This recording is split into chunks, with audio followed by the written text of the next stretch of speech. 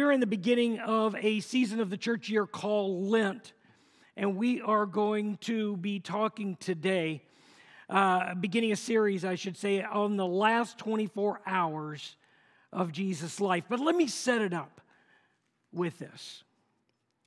Jesus was born in a stable in an obscure village named Bethlehem.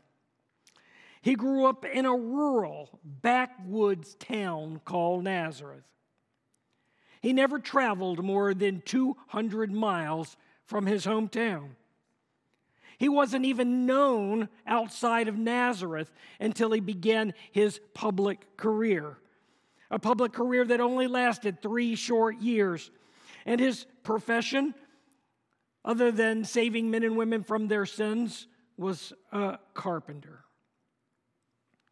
During his life, Jesus never ran for public office, yet millions of people have followed him for millennia.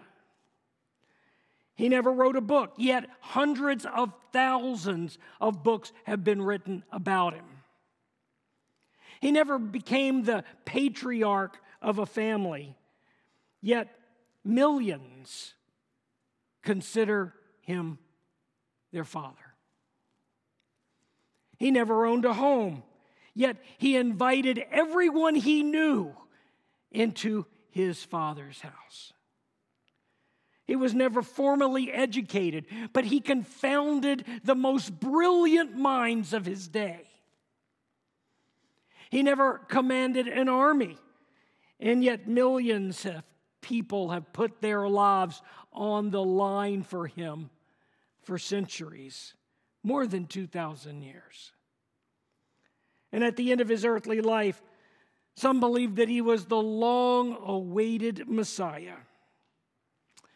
But the religious leaders of Israel didn't believe that. They, in fact, condemned him as a false prophet, as a blasphemer. And when the religious leaders forced the Roman governor to try him for promoting to overthrow Roman rule, the governor Pontius Pilate officially declared that he found no fault in him. But yet, to keep the peace, he ordered his execution. And as Jesus stood before his accusers, even the men who were his best friends and apostles deserted him. At his execution, only his mother, his aunt, a disciple named Mary Magdalene, and the apostle John stood with him.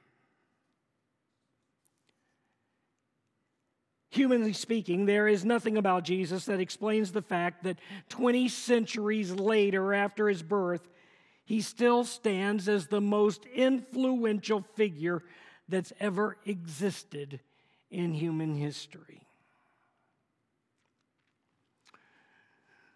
As I said, today is the beginning of the season of the year, our church year called Lent. It is a time that began on last Wednesday, on what was known as Ash Wednesday, and ends at midnight on Easter Sunday morning. It's a time when we examine our own relationship with this one who gave everything and stopped at nothing in order to bring you and me home to him. It is a time when we look deep inward to discover what are those things that stand in God's way or stand in our way of being fully devoted followers of Jesus. That's what this time is really all about. It's a time where we recognize our faults, our failure, our sin, and then we do something about it. We repent of those sins, those faults, those failures. We make that turn by the grace of Jesus Christ and become more fully devoted followers of our Lord. That's what we're about. In this series that I'm beginning today is called The Last 24. the last 24. It's a focus on the last 24 hours of Jesus' life. For the next 6 weeks, the last 24 hours of Jesus' life. And as we walk through this and make this deep dive and trek through this last 24 hours of Jesus' life, we are going to experience in a new way the depth of love that Christ has for you due to the pain and the suffering that He experienced on your behalf. It is this journey that will prepare us like never before to experience a celebration, the resurrection on Easter. Let's hear God's word. We will begin. From Mark chapter 14, verses 12 and then 22 to 25. Here it is. On the first day of the festival of unleavened bread, when the Passover lamb was sacrificed, Jesus took some bread and blessed it. He then broke it in pieces and gave it to the disciples, saying, "Take it, for this is my body." And he took a cup of wine and gave thanks to God for it. He gave it to them, and they all drank from it. And he said to them, "This is my blood, which confirms the covenant between God and His people. It is poured out as a sacrifice for many. And I tell you the truth, I will not drink wine again until the day I drink it new in the kingdom of God." This is God's word for us. We are now on what we call Holy Thursday. It is the time of the Passover meal. We often call it here the Last Supper or communion. This is the beginning of just that. Thursday night in an upper room in Jerusalem. That's where we are. Thursday night in an upper room in Jerusalem. And there we find all of Jesus' best friends had gathered, the men who had given their lives to follow Him, given the last 3 years of their lives, left their tax tables and left their fishing boats and left their other professions to follow Jesus. And here they all are. We have Simon Peter, Andrew, who was the first disciple that Jesus called. Here is James and his brother John here. We have Philip, the disciple Philip, and then the disciple Thomas. Many of you are familiar with Thomas's Doubting Thomas. Is Doubting Thomas here. Here's Matthew, writer of the gospel, a tax collector for Rome. Let's see, Philip, Thomas, Matthew. Here's James. This James is called James the Lesser. There were two James. James is as Jesus' disciple. This one is James the son of Alphaeus. Here is Thaddeus. Thaddeus. We hear very little about Thaddeus, but this is Thaddeus. We also have another Simon. Remember, we have Simon Peter, but we also have here Simon the Zealot. Simon the Zealot. Simon the Zealot was one who desired to overthrow Rome. He wanted to cast off the burden of Rome and take it over. He was a zealot. Here we have Judas. Judas Iscariot. Judas the betrayer. And last but not least, we have the disciple Bartholomew. Bartholomew. So all were gathered around the table of the Lord there in the upper room in Jerusalem. They had come to that upper room to celebrate the Passover with Jesus. That was why they were there. It was the time of the Passover, and it was to be a time of joy and celebration. It was a retelling of the salvation story of God and how God delivered His people from slavery in Egypt. It was their salvation story. You'll remember that the Lord sent an angel angel of death over the Israeli camp, all over the country of Egypt, the land of Egypt. And those who had the blood of the Lamb on the doorposts of their homes were spared.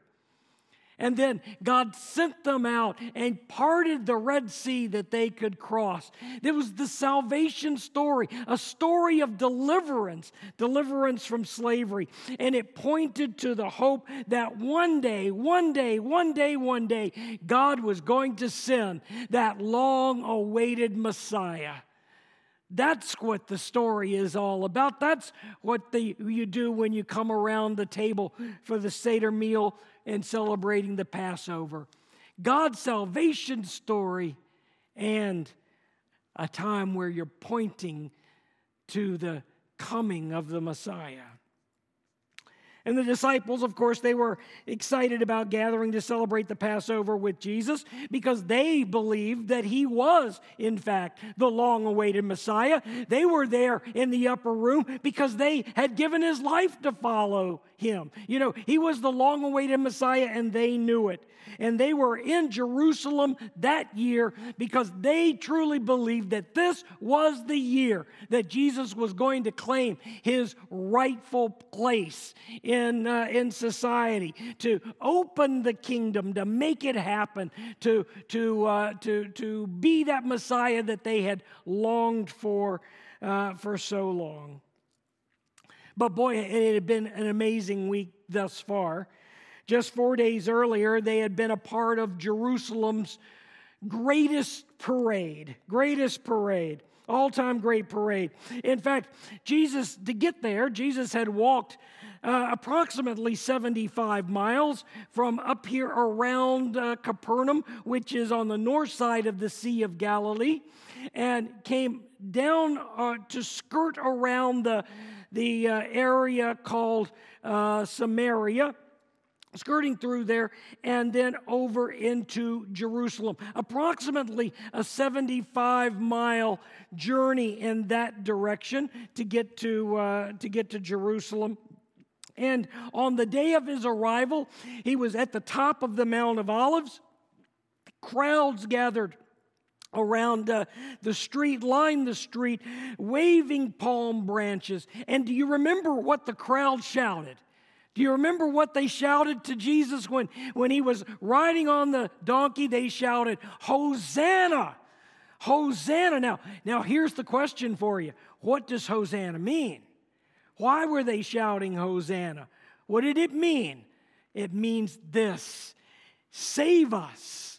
Save us. That's what they were calling out. They were waving the palm branches and saying, "Jesus, save us."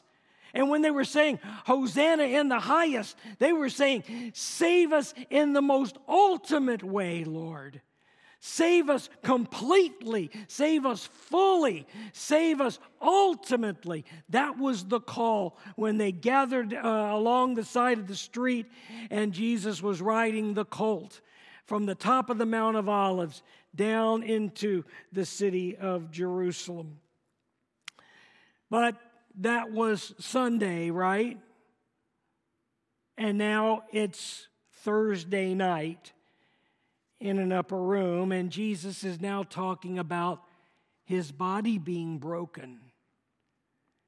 And he's talking to his disciples about his blood being spilled. On Sunday, Palm Sunday, he was welcomed as a hero. The shouts of Hosanna, the waving of the palm branches, but now it is Thursday and he's essentially in hiding. Even the city's religious leaders were frantically plotting his death, and even doing so with one of his own.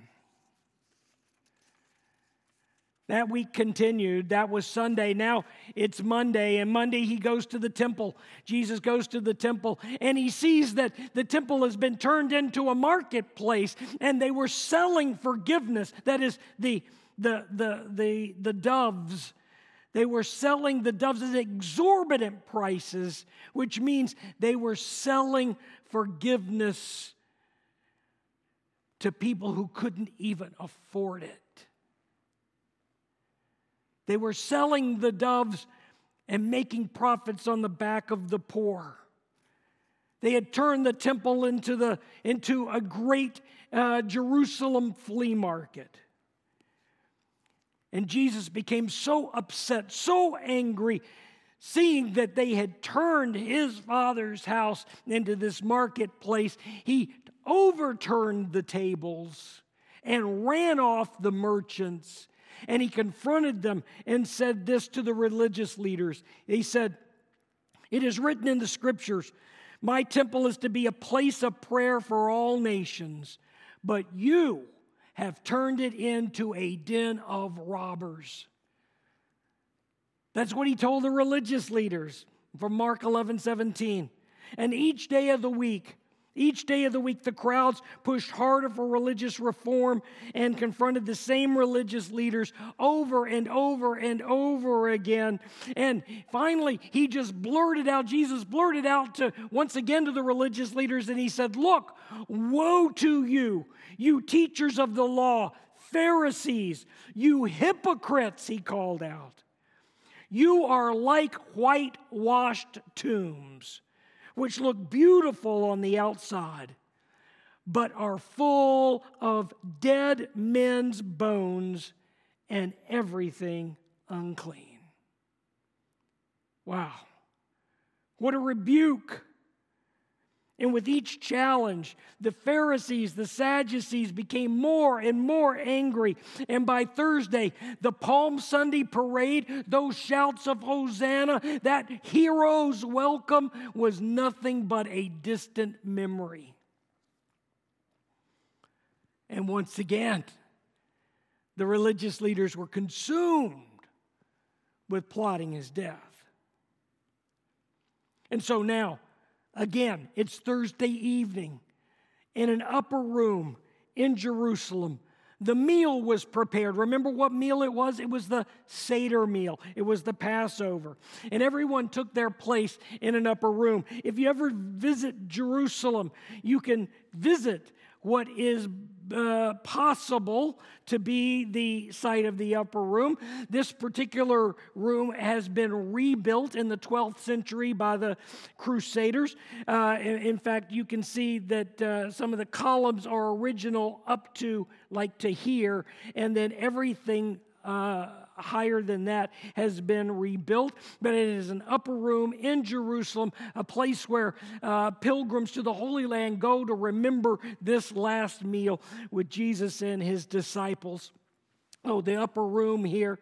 Now, they gathered around the table, and I've got to say, before we go on, with full apologies to Leonardo da Vinci, he got it all wrong, because what you picture in your mind as the way they were seated around the table in the upper room is absolutely incorrect. Leonardo da Vinci got it wrong, and we know it by history that he got it wrong. Here is how the room would be set up.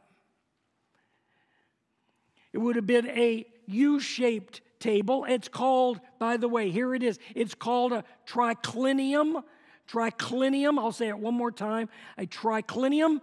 And a triclinium is about a foot or so off the floor. They're not seated at a standard sized table. They're not seated in chairs.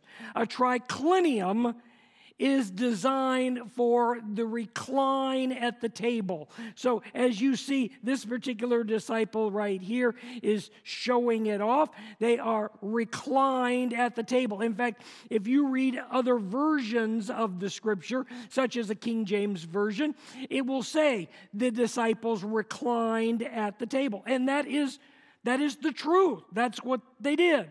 You reclined at the table to eat. That's the way it was done in first century Israel. So they were reclining there at the table. Now, folks, you'll remember, as I said, the Passover celebration was to be a dinner party. It was a celebration. It was a dinner party celebrating and remembering those who were slaves had now been set free. That was the big deal. It was God's salvation story. The Israelites were enslaved in Egypt, and now God had set them free. He heard their cries. He made it possible. He set them free. It's a story of freeing the Israelite slaves. It's a story of salvation.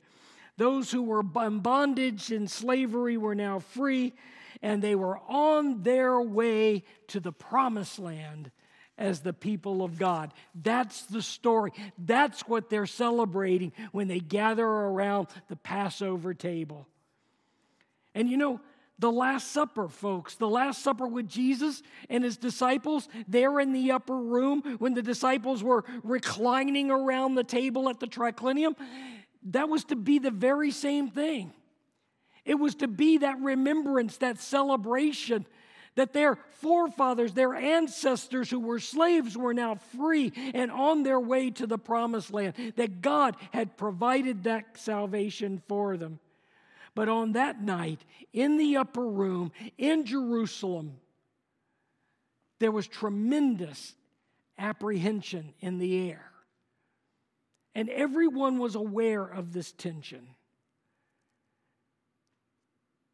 They all wondered what in the world was going to happen to Jesus. And in a statement so electric it still reverberates across the centuries, Jesus said to his disciples, "One of you will betray me." Now, don't be fooled. Jesus knew exactly who it was that was going to do the deed. He knew exactly who it was. But the disciples were floored by that statement. And then he said, "It is one of the 12, that is one of you. It is one of you," he replied, "one who dips bread into the bowl with me."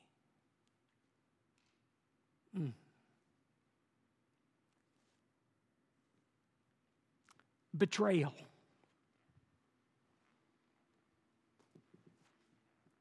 Betrayal. The final 24 hours of Jesus' life was littered with betrayal. Betrayal. Judas betrayed him. Peter denied him. And all of the rest of the disciples, they deserted him. In his hour of need, they deserted him, leaving him utterly alone to face his enemies. And you know something, folks? Even today, there are church leaders who have abused children. Even today, there are church leaders who have embezzled funds and more. In our past, there have been church leaders who have advocated slavery. And even today, people like you and I, we fail to love God with all that we are and all that we have. We fail to love God. We fail to love others. And we fail to live out the gospel life. And you know, when we do that, our failure to follow Christ and to give him all that we are and all that we have is this. It's betrayal. It's betrayal. And you know, I think Jesus probably should have said, "Look, every last one of you will betray me." Yeah, now Judas was going to do the deed. He was going to start it in motion. But every last one of you will betray me. And boy, when you think about that, that really drives this all home, doesn't it? It gets awfully close and terribly uncomfortable. I mean, just think about it. When have you sold your Lord out? When have you betrayed the Lord for a whole lot less than 30 silver coins?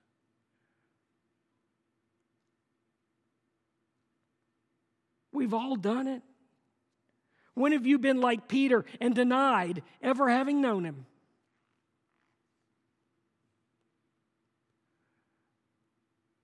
When are you like the rest of the disciples to completely leave Jesus totally alone and face his enemies?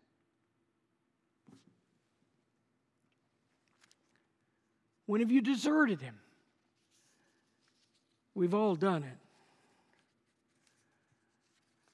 And folks, I tell you all of this because when we come together around the table of the Lord, and we do this every single solitary month, we set up a Sunday where we remember this moment every single month. When we come around the table of the Lord, whether you do that at your home, whether you are here when we are doing it, you come humbly.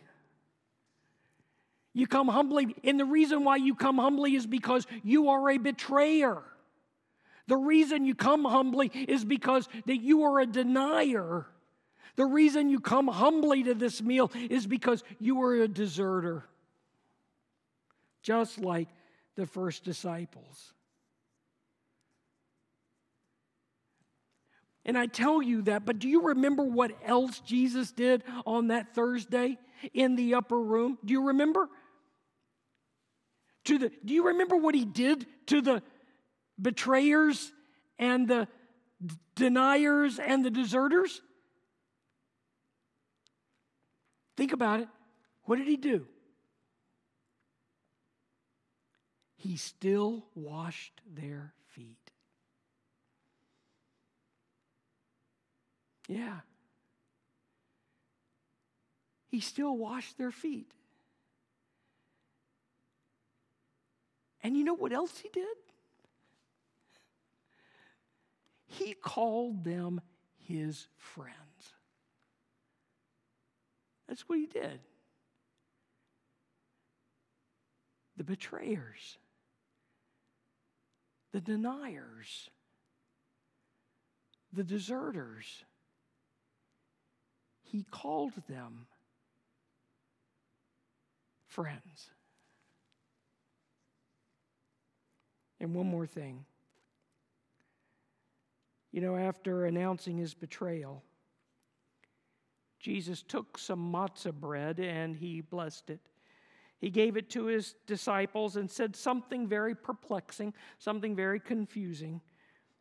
He said, "Take and eat, for this is my body."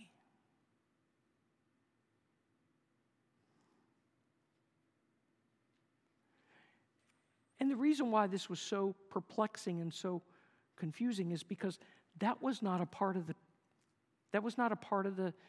Passover ritual.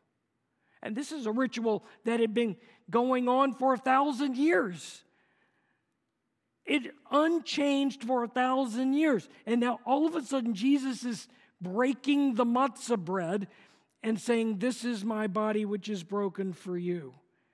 It was an object lesson because in just a few short hours, they would witness his body being broken. They would witness it on a Roman cross. But yet at that moment, they didn't understand what was happening. And then after supper, he took the third of 4 cups, the cup of Elijah, and he held it up and said, "This is the new covenant in my blood poured out for you and for many for the forgiveness of sin. This is the blood of the covenant which is poured out for many for the forgiveness of sin." And it was at that very moment that Passover meal, that Seder meal, was transformed into the Last Supper, the Eucharist, the great Thanksgiving, Holy Communion. Israel had come to salvation through the sacrifice of animals, but now the new covenant was that all people would come to salvation through the blood of Jesus. where the Seder meal is a story of God's liberation for the Israelite slaves, the Last Supper is a story of liberation and salvation for all of humanity. In that very moment, God gave them and us a brand new start and a brand new beginning. So, folks, the last 24 hours of Jesus' life is the story of God whose love for his people is so amazing and so profound that he would send his only Son down on this world as a sign and seal of the covenant that would deliver the human race from death. And in that time, he showed us his love. He washed the feet of the disciples, and he gave them a meal by which they would remember him forever. This is the good news for you and me. Let's pray. Most gracious Heavenly Father, we come together in prayer acknowledging that you are the King of Kings and the Lord of Lords. It is beyond our ability to really be able to comprehend that you love us so much that you are willing to offer your own life for us. And to think that you were surrounded by 12 people who were to be your very best friends, and one betrayed, one denied, and every last one deserted in your greatest hour of need.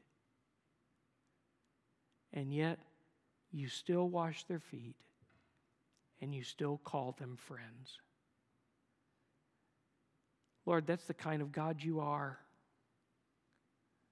A God whose love transcends our sin. A God who loves us beyond anything that we could ever begin to think or imagine.